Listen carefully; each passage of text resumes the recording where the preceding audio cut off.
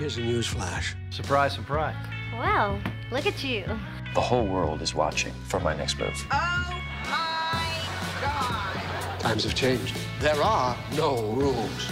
You're gonna love it. Hi, and welcome to Skip Intro, the podcast from Binge, all about the world's best television. Each week, we're here to discuss the biggest new shows on Binge, along with our dinner party recommendations. My name is John Bolton, here with Ali Herbert Burns, and together we look after all the great TV and movies that you see on Binge. Ali, we've got a brand new horror show to talk about, and a spicy, pulpy, tabloidy doco. John, we do. We've got American Horror Story Delicate, the next in the American Horror Story franchise, which we can talk about because that in itself, there's lots to it. And then we've got The Ringleader, which, as you said, is a documentary based on true crime and a really insightful documentary into something that you probably might remember from the headlines. And we'll dig a bit deeper. And then our dinner party recommendations, hidden gems, things we tell our friends about over dinner that you shouldn't miss on Binge. Okay, awesome. Well, shall we start with something a little bit spooky and head to American Horror Story Delicate? You are an A-list star now. Focus on the good. What a pretty dream. All this will be worth it once we meet our perfect baby. I want that too. That woman, I think she's following me. You're on a ton of meds. You got a lot on your mind. American Horror Story Delicate is the 12th installment in the long-running anthology franchise. This season stars Kim Kardashian, Emma Roberts, Cara Delevingne, and Matt Zuckery. Delicate is the story of a famous actress, her powerful publicist, and an IVF journey that seems cursed from the beginning. Ali, this show has been around a long time. We've spoken about a few different versions of it on the pod. For those who aren't familiar, every season is a standalone story. It's produced by Ryan Murphy. And one of the sort of traits of the show is that even though each season is a different story, there's often sort of recurring actors and themes and things that run throughout it, but you can also just watch them all individually. There's a couple of special things about this season. Partially due to the writer's strike, it's broken up into two chunks. So we've just started airing sort of part A now, and the rest of it will air early next year. But so also, that means in this story arc of Delicate that you described earlier, will be split into two, or we'll see two different stories? No, it's split into two. Okay. And I think it's just, unfortunately, a result of the writer's strike, which has now been resolved. Yeah. Woo! So that's one part. Obviously, Kim Kardashian is a big draw card. And even if you've not watched the show, I think that's one very good reason to tune in to see her acting chops. And the other sort of first, I guess, for this franchise is AHS Delicate is actually based on a book. So all these other series have been written from scratch, and this one's actually been quite heavily inspired by a book that's just come out this year. So yeah, lots of different angles in its 12th season, still keeping things fresh. But yeah. I like how they're American Horror Story, like, but there's a horror element to them, but not in that, like, waiting for someone to jump out with a knife. Like it's kind of spooky, and there is an element of things that I am sometimes kind of watching through my fingers or whatever, but like it's kind of quite broad, sophisticated horror. Like, do you know what I mean? Like you're still watching effectively a really high-end produced drama, like very clever, really amazing, well produced and made, but then it's just got that extra element of a little bit of a fright, which we know is so popular with audiences. And, this a huge fan base for this show, isn't there? Yeah. The show, for as long as it's been on air, has kind of always been described by critics as campy, which the horror genre often leans into a bit of camp. But yeah, to your point, these shows are incredibly slick. They're known for their like epic opening sequences and their great posters that they do every year.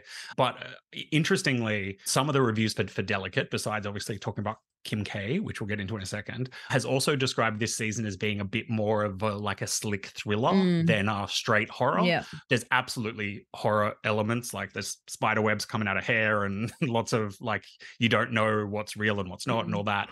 But it does feel like it's leaning a bit more into the thriller element, especially because, again, we've only seen the first episode. We're watching it with the rest of the world. The Emma Roberts character, famous actress, going through IVF.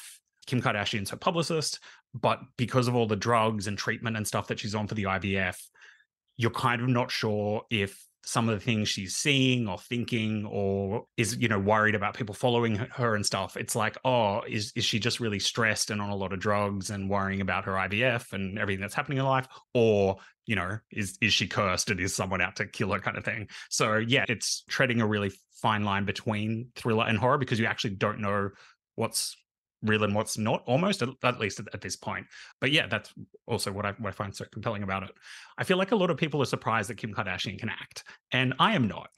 Like, she's been on more television than most people in history, so it's actually not a surprise to me that she's a very good actress. Well, it's funny, isn't it? Because they often say in reality television that you can't ultimately hide who you are when you do that many hours in front of the camera, a bit like breakfast TV or whatever. Like, she's done so many hundreds of hours of reality television, which is obviously heavily produced, and there's a lot of stuff that is probably semi-scripted. But in terms of being around television, being around actors, she's very intelligent as well. Like, she's a lawyer. She's, you've seen her study and pass hard exams and things. So I would imagine that she would, learn her lines and take it very seriously and have a point to prove. And there'll be lots of haters probably coming out expecting her not to do well. So I'm with you.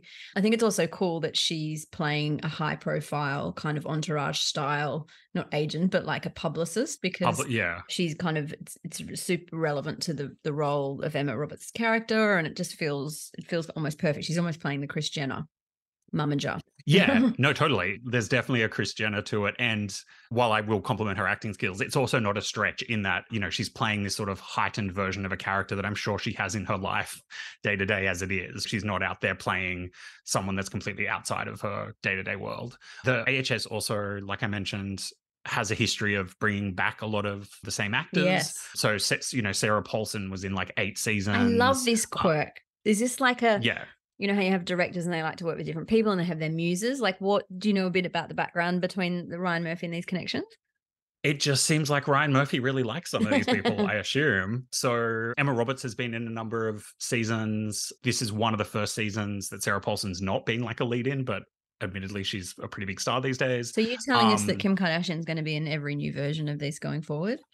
Well, I wouldn't be surprised. Yeah. So besides bringing back people quite regularly, what Ryan Murphy and AHS love to do is also, I don't want to call it stunt casting, but do really interesting casting. So if you look back on the earlier seasons, which we have all of on Binge, you see people like Lady Gaga appearing in a couple of seasons, Stevie Nicks, Naomi Campbell, Macaulay Culkin. Like, not that these people aren't actors and professionals, but it's like, it's very interesting casting, I think.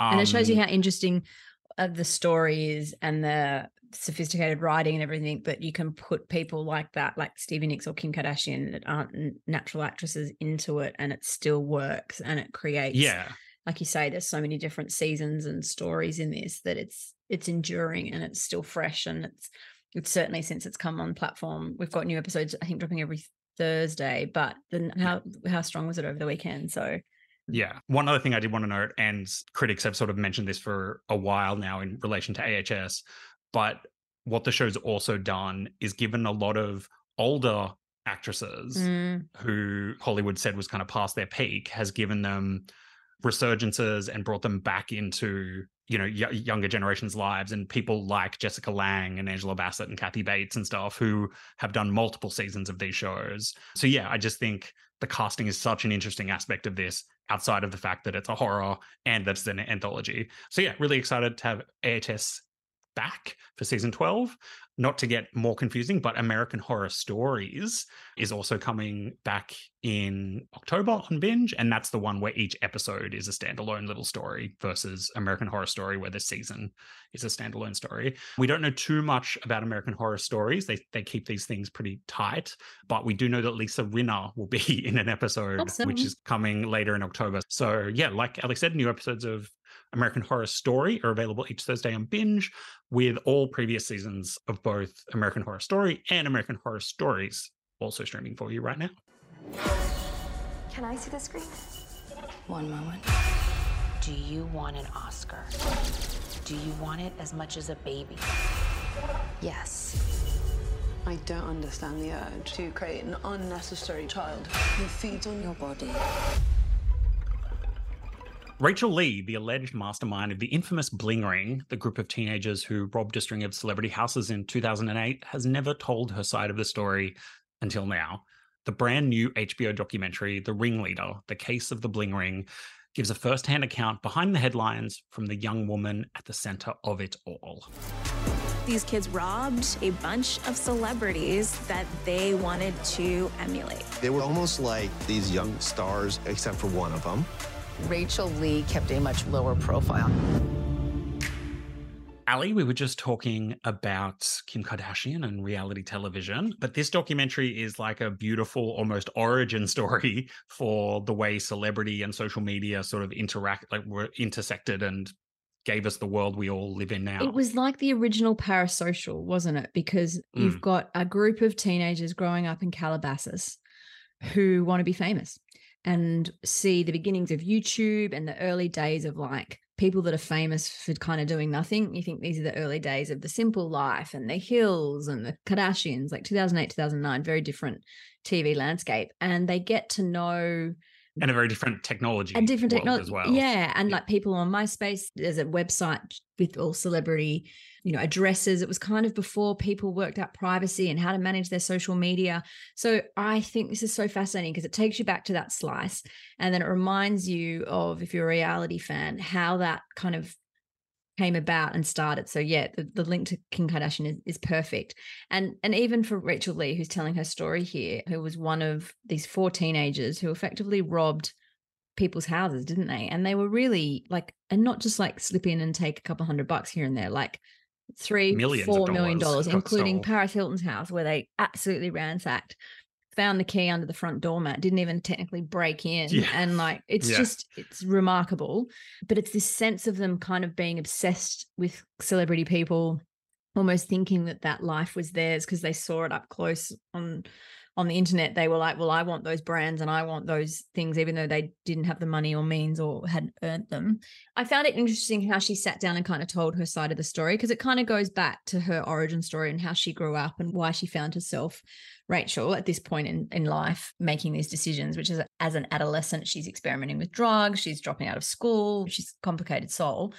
But yeah, did you feel it was genuine, her point of view now about what she's learned? She spent some time in prison. Yeah, I did. I felt like it was such a slice of time, 2008, 2009, for these kids that were in it. And I feel like their lives could have gone so many different ways so easily, but for whatever reason, they were I was about to say right time, right place, but like wrong time, wrong place to fall into this trap of like being celebrity obsessed, but not having the outlets that we have now for it. Like, you can feel like you're in celebrities' lives now with reality shows and Instagram and TikTok and everything. The way they talked about the culture back then was like, oh, you would see a cafe on Entourage and then you'd actually be able to go to the cafe. It stopped being this like out of reach thing. Yeah, like and there was kind of started to be able to interact. And there wasn't separation between TV and film and real and scripted and like kind of infamous versus actually legit famous. And so you can kind of understand it was in this blurry stage, wasn't it, where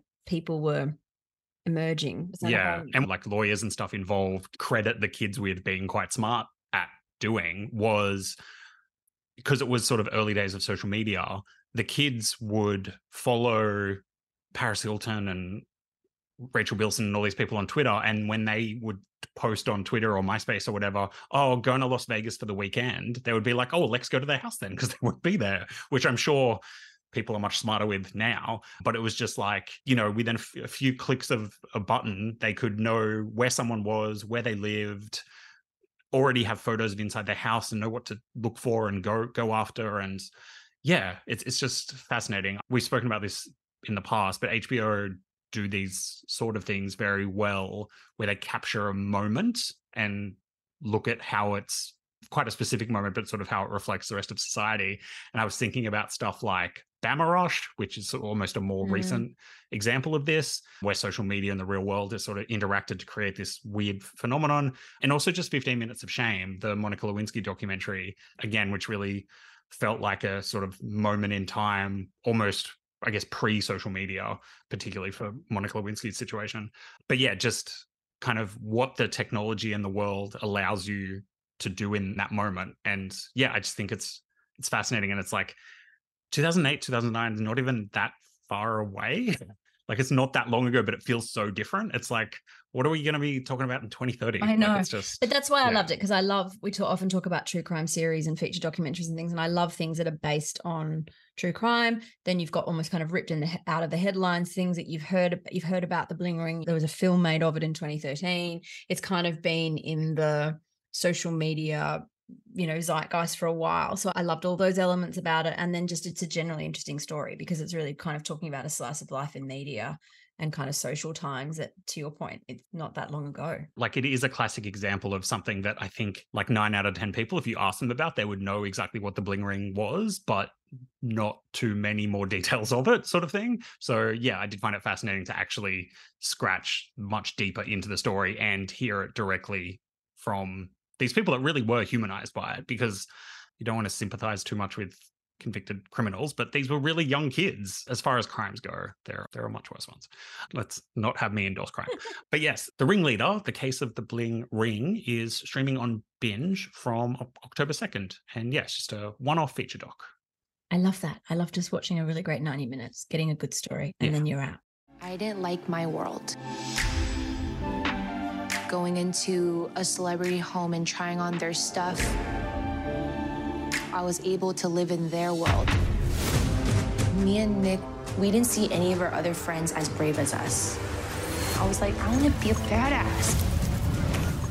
John, we've talked about 2 cool new things that are fresh to binge this week. Now, can we talk about, they could be fresh to binge this week, but just little insider word on something good on Binge that we should be checking out this week? Yes, please. One of the things, I feel like we've gone through a couple of the things that John loves in the world over the last 81 episodes of this podcast. Bake Off, Taskmaster, Alone, Canberra. Inside baseball shows about television. Yeah. Another thing that I really like, which I know a lot of people don't, but I am fascinated by when a show gets remade. I know people like always roll their eyes and be like, oh, why remake a show or whatever. And we have this conversation all the time. Yeah, but I love to see how another country like interprets a format and what that brings to it. So one show that I love and that I'm sure our audiences are very familiar with is the Australian show You Can't Ask That, which is an incredibly simple premise. Brilliant show. And a brilliant show, and just like, yeah, there's so much humanity and love and empathy in it, and it's an amazing show. And it's actually one of Australia's most successful format exports all around the world. I think it's been remade in like 50 something countries.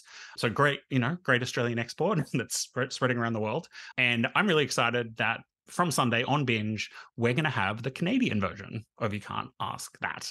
So are they more polite than the Australians, or like the kind of questions they ask are as like, because the thing about this show is so cool, isn't it? Because you get to ask things that you feel like you can't. The questions are just as biting. Canadian people, famously are lovely.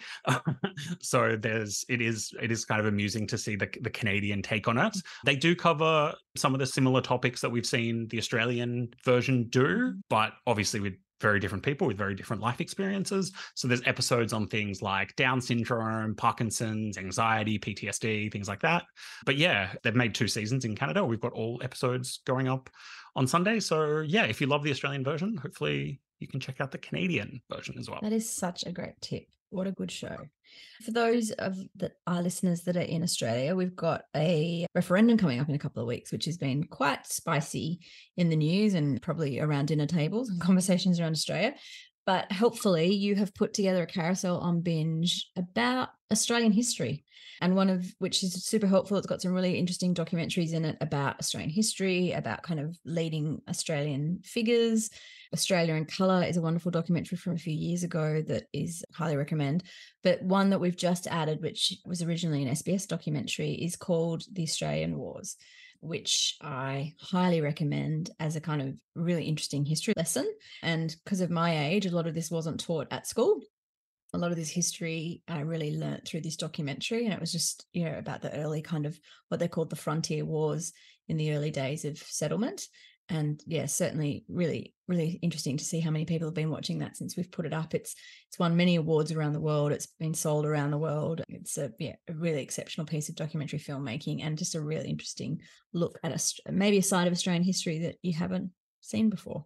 So the carousel, I think, what's the carousel that you've created, John, called? Australia's Past and Present. Yeah. There's a really cool Paul Kelly documentary about his life. There's a really cool Adam Goods documentary. There's, some different looks at Australian people and stories, isn't it? Yeah, it's a real mix. Like you said, it's some stuff like the Australian Wars and Australia in Colour. There's some natural history stuff like Australia from Above, but also even just some like sort of more niche things. Like there's a history of beer in Australia documentary. There's a history of Australian rugby union. That is. Hopefully it doesn't include the World Cup loss of this week.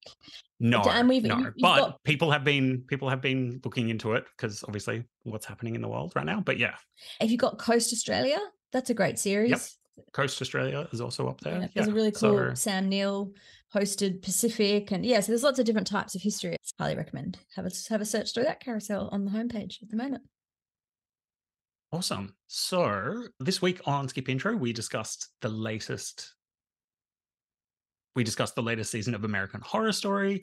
We talked about the Ringleader, the case of the Bling ring. I recommended that you check out You Can't Ask That Canada. And Ali recommended the Australian Wars along with the Australian Past and Present collection that we've got on the front page of Binge right now. All of these are streaming for you now on Binge, which of course you can find on your favorite device. My name is John Boehm, joined every week by Ali Herbert Burns. Thanks so much for listening. This podcast was produced by Dan Barrett with audio editing and mixing by Chris Yates. And we'll be back next week with more Skip Intro.